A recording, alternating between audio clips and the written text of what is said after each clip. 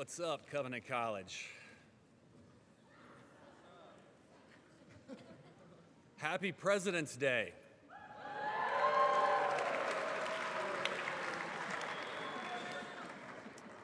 It's one of my personal favorite holidays.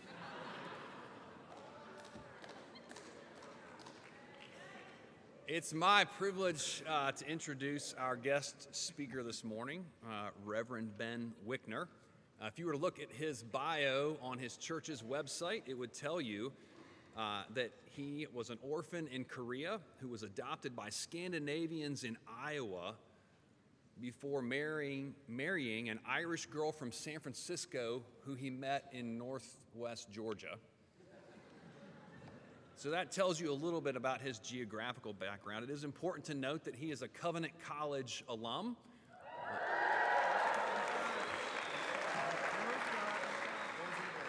As is his wife. He lived across the hall from me for a year. She did not. Pastor Wickner did his MDiv at Westminster Seminary in California, served in an Orthodox Presbyterian church in California and in a very large megachurch in Maryland. He is now the founding pastor and currently the pastor of Cross Community Church, which is a PCA church in Rockville, Maryland. If you guys were old enough, you would know that REM says don't go back to Rockville. You'll have to look that up at some point in time, but not right now. I can tell you from personal experience, he is quick off the dribble and has a really good jump shot. I learned this during intramural basketball, but also saw Ben take his game to the streets of Alton Park. He was someone who, even as a student at Covenant College, was concerned with ministry across cultural barriers, across cultural boundaries. And so we're really pleased to have him on campus with us today, along with his wife, Erin, and 3 of his 7 children. William, Lily, and Hope are here. I think I got that right. So would you guys please welcome back Reverend Ben Wickner.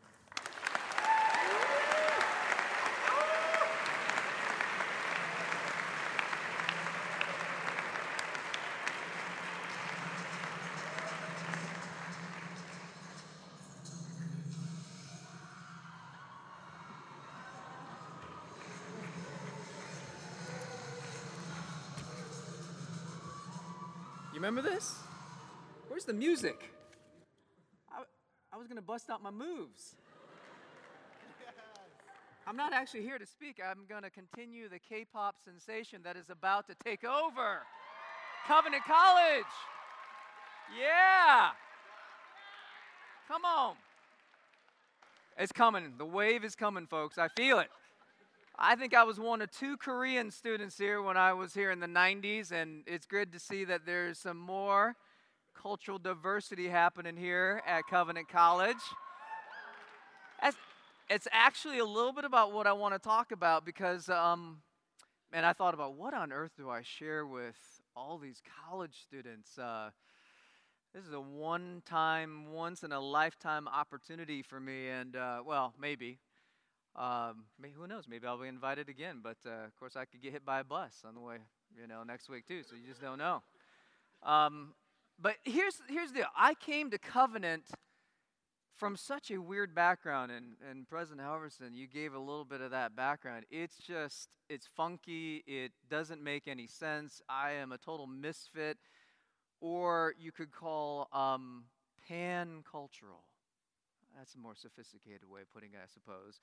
But I came to this college, I was young, restless, and decidedly unreformed. Okay. In fact, when I came to Covenant, I had no clue what being reformed meant. I remember my first conversation about it because somebody said, "So are you from a Reformed church?" And I said, no, I was a pretty decent kid, actually, growing up. Because I just assumed it was like a reformatory school where you put the bad kids, and so no. It's like a certain type of church and theology. I was like, okay. So I actually was introduced to Covenant I had never stepped into a Presbyterian church, had no idea what Covenant College was. Grew up in Iowa, and so we have certain opinions about the South growing up in Iowa. But I was doing a political campaign in North Carolina, and one day, this man, who I later found out was Frank Brock, met me at the door. He was there raising money for the school. I was there staying at a home of a fairly wealthy donor to this candidate. And he had crossed wires with the host, and so we ended up talking for an hour, and he invited me to come to Covenant. And that's how I came here. I literally enrolled like 4 weeks later, much to the shock of my parents. They were like, what on earth is this about? So God had a way of bringing me here, and I can tell you this college had a huge impact on my life, huge impact. I still think about how much who I am and how I became who I am. So much of it was started right here at this school. I'm actually a first generation Asian, not the FOB type, the fresh off the boat type.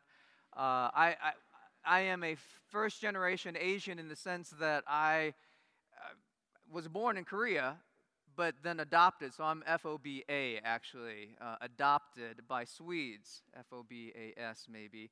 So all that to say is I was pretty confused as a kid. Asian in Iowa in the 70s. Now, you got to remember, as a kid in the 70s and 80s, there's no internet. There's no cool Asians. There's no Asians in Iowa, period. I was like the only one, and so it was just very confusing. What am I? Am I Swedish? Am I Iowan? Am I American? It was very confusing.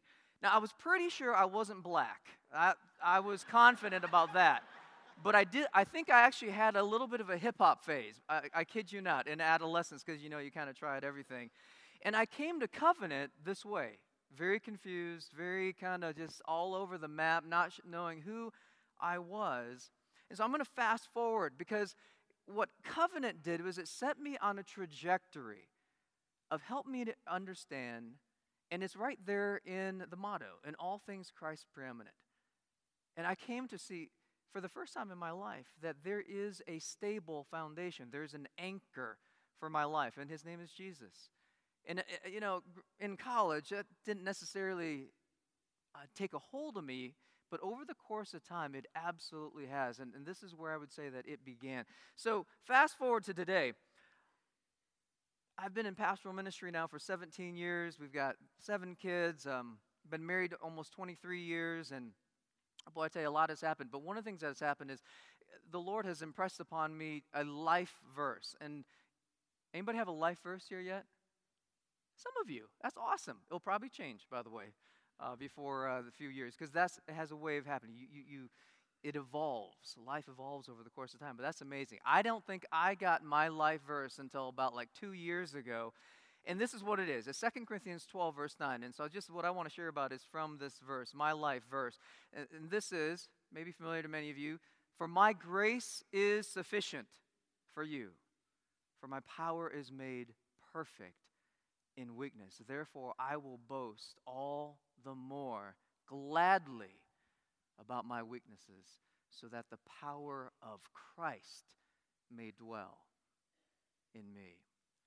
That's become my life verse.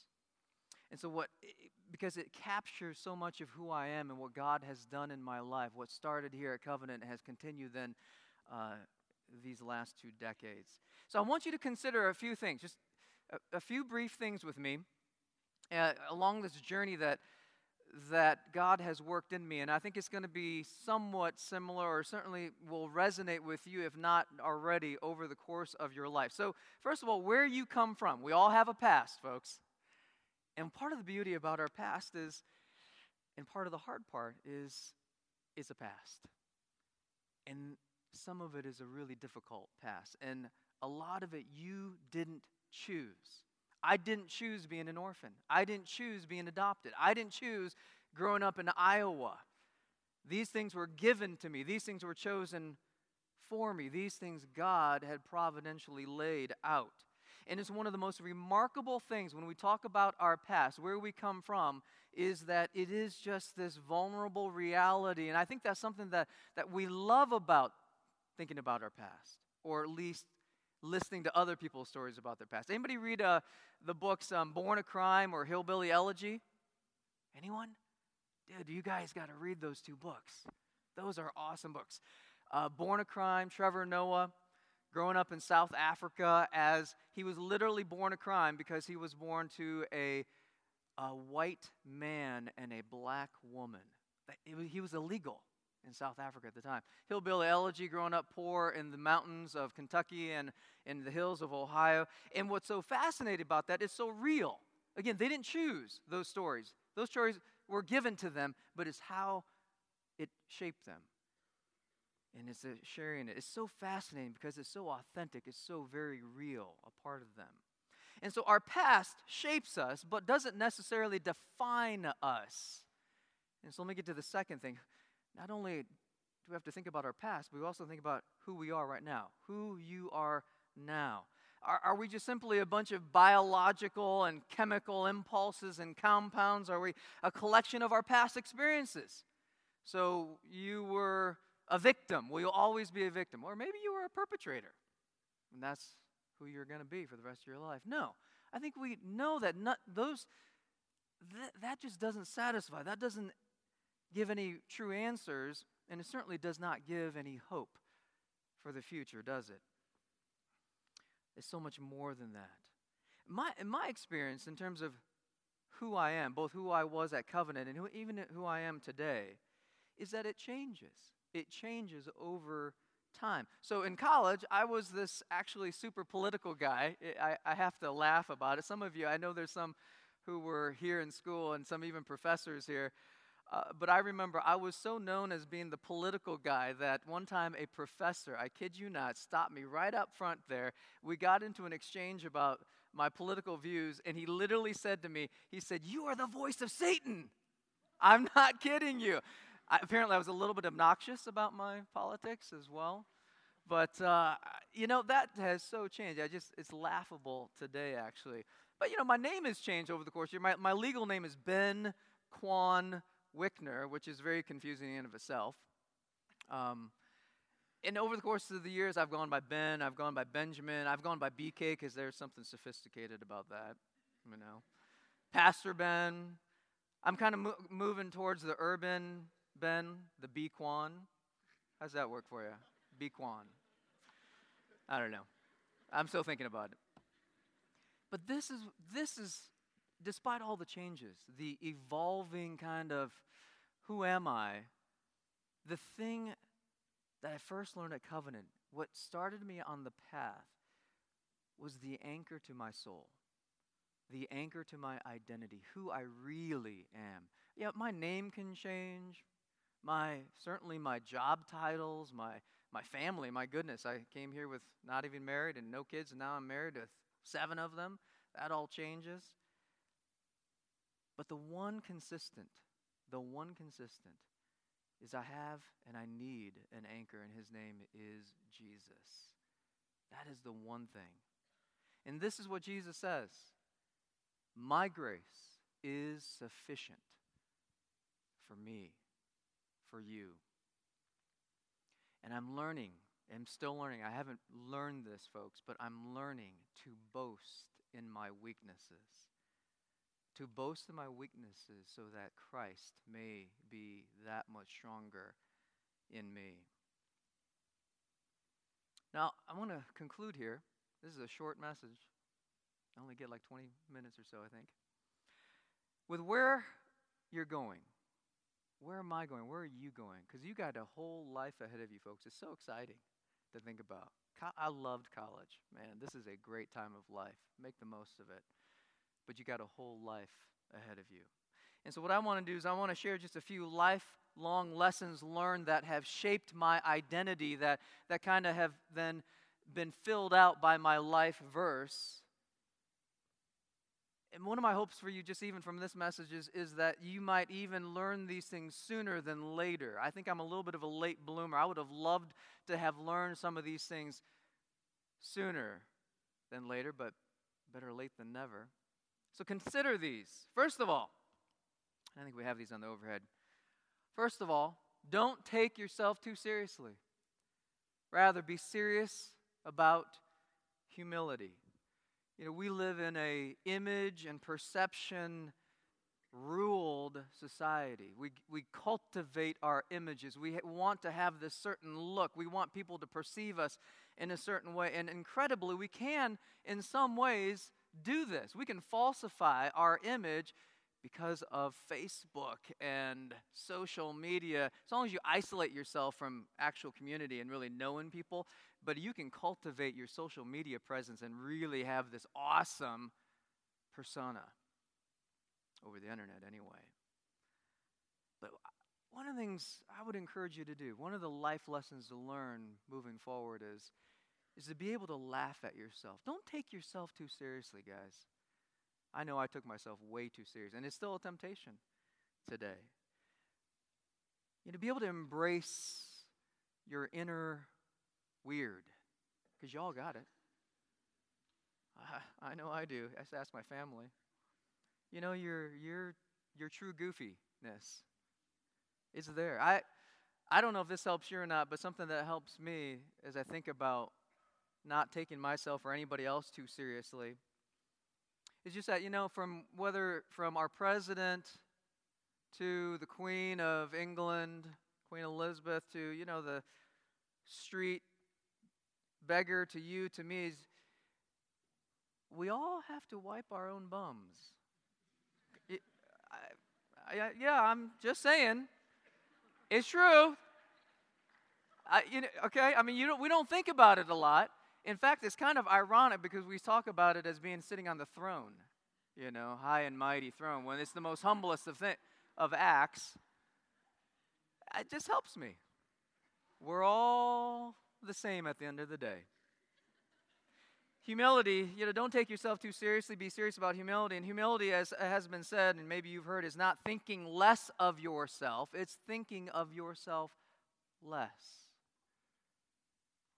Because you're thinking about your God and about others. Which brings me to the second lifelong lesson learned, and that is fight for kingdom righteousness and justice, not the kingdom of self. The tendency, and the older you get, the more this temptation rises up, is as we want to take ourselves too seriously, is to build our own monuments in memory of, and look what we've accomplished. And it can be so subtle because the monuments that we build can be things like, look at how humble I am. Look at how disinterested I am in your approval. I love Isaiah 58 because here's about true religion. This is about true fasting. The prophet Isaiah, as inspired by God, in verses 6 and 7, he says, "Is not this the fast that I choose?" All right, you want to know what I find impressive? To loose the bonds of wickedness, to let the oppressed go free, to break every yoke, to share your bread with the hungry, when you see the naked, to cover him. Now, man, I thought, God, you were impressed with 40-day fasts or pilgrimages or something really religious like that, right? No, it is making a difference in people's lives. It is shining the love and the light of Christ. It is to, as Isaiah later goes on to say, is to be known as one who repairs and restores. It's justice and righteousness on the earth. That is true religion, true worship. It is our committing ourselves to the Lord, Yahweh, which, again, as some preachers have said, may be helpful for you. Not your way, not my way, Yahweh. That's who we worship. That's who we follow. Which brings me to the third point, the third lesson learned.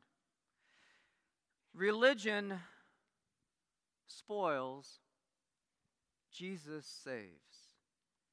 I've been in religion pretty much my whole life. And I've been a pastor of a religious group for the last 17 years. A sect of religion called Christianity and Protestantism and evangelicalism, and not all Presbyterianism, actually. I was in a non-denominational church for a time. But boy, I tell you, this has been so significant for me. Religion spoils, Jesus saves. The thing about religion, guys, is at the end of the day, it's really about us. It's about what you do, how you work, how you perform. It's your strength, your power, your faithfulness. Religion is the rich young ruler. Remember him in the Bible, the rich young ruler who comes with, oh yeah, I've obeyed all those commands. I've obeyed all those laws, right? He's expecting some kudos from Jesus, and Jesus says, go and sell all your possessions and give them to the poor. He's like, what? That's not in my playbook. And he went away sad because he had practiced religion his whole life. And Jesus says, no, it's about me. And here's what it looks like for you. Only Jesus saves, not religion, not what we bring to the table. Only Jesus saves. And you know what Jesus saves us from? Jesus saves us from ourselves, our sin, our past, even our present. Jesus is the rock-solid foundation that by which we can ground our lives and set a course that won't be full of ourselves, that won't be full of trying to build monuments to things and our own towers of Babel, if you will. Friends, if there's one thing I want to just get across to you is set your course on the Lord Jesus Christ. Your identity on him. And when you do that, here's the thing. It will rock your world. It will change your life. When you get off of religion and about, oh, I'm Reformed or I'm Presbyterian or I've been baptized or I've done confirmation or whatever it is, or I've done these missions trips even. No, none of those things save. None of those things impress God. Jesus impresses God because he fulfilled the law on our behalf. He's the one who gave his life for us. And so when we set our life on that rock and on this course and our identity on Christ, that's when we're freed up. This is when we can walk in humility because guilt, shame, it doesn't matter anymore. It's still hard, but we have a new course. We have a new identity. The junk in our lives, the past that you still struggle with, your present. Because some of you here in this audience, I have no doubt, are dealing with addictions of one sort or another. Eating disorders. Some of you are struggling with depression right now, and you've had suicidal thoughts in the last week. Some of you have been cheating on your tests and it's eating you up. Some of you are cheating on your friends in whatever capacity. And Jesus says, you need one thing. Me. You need what I can offer you because my grace is sufficient for you. There's nothing else that's going to satisfy. There's nothing else that's going to be ultimately sufficient at the end of the day. So I just encourage you, my church, we're not a very traditional Presbyterian church. We're low pres. We have altar calls. Crazy, I know. And I'm not going to do one here. Freak you all out or whatever, but I do want to call you to consider right now what the Holy Spirit is saying to you. I just want to give you a chance, and I want to close in prayer, but even as we pray, I want to give you a chance just to wrestle with God a little bit. Jesus, what are you saying to me? What past, what junk, what have I been hiding? What shame, what guilt? What have I been identifying myself with, trying to build on something that is not you and does not satisfy and cannot save? I just want to take this moment as I lead us in prayer to give that over to the one who satisfies. Allow in your weakness for Jesus to be truly strong, to be glorified. Set your course on the Savior. Let's pray. Heavenly Father, Lord Jesus, Holy Spirit, triune God, you are ever near. You are present even right now. And you are particularly present with the brokenhearted, the contrite, the humble. And there are some right here, Lord God, who you're doing business with. Oh, Lord, I pray that you would give them the faith, the courage, the humility to just step forward in obedience, to cast their burdens upon you, to be willing to say, no, I'm not gonna keep living a lie. I'm going to live honestly before you because I know that you are better than my lies. You're better than my shame. God, help each one here today. Set their course, their trajectory on you, Lord God, in the days and the months and the years to come. Lord, right here at Covenant, establish that foundation. Build upon the rock of Jesus Christ, Lord. Be glorified in our midst today. Do your work as only you are able to do. I pray this all in the mighty, mighty name of Jesus. Amen. We're going to sing the doxology, but if any of you are just want to talk, I'll be up here. We're not going away. We're going to have lunch, I guess, here, but I'd love to be able to talk and pray even after this time.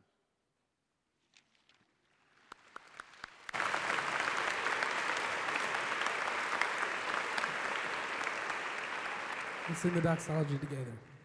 Praise God from whom all blessings flow. Praise Him, all creatures near below. Praise Him above ye heavenly hosts.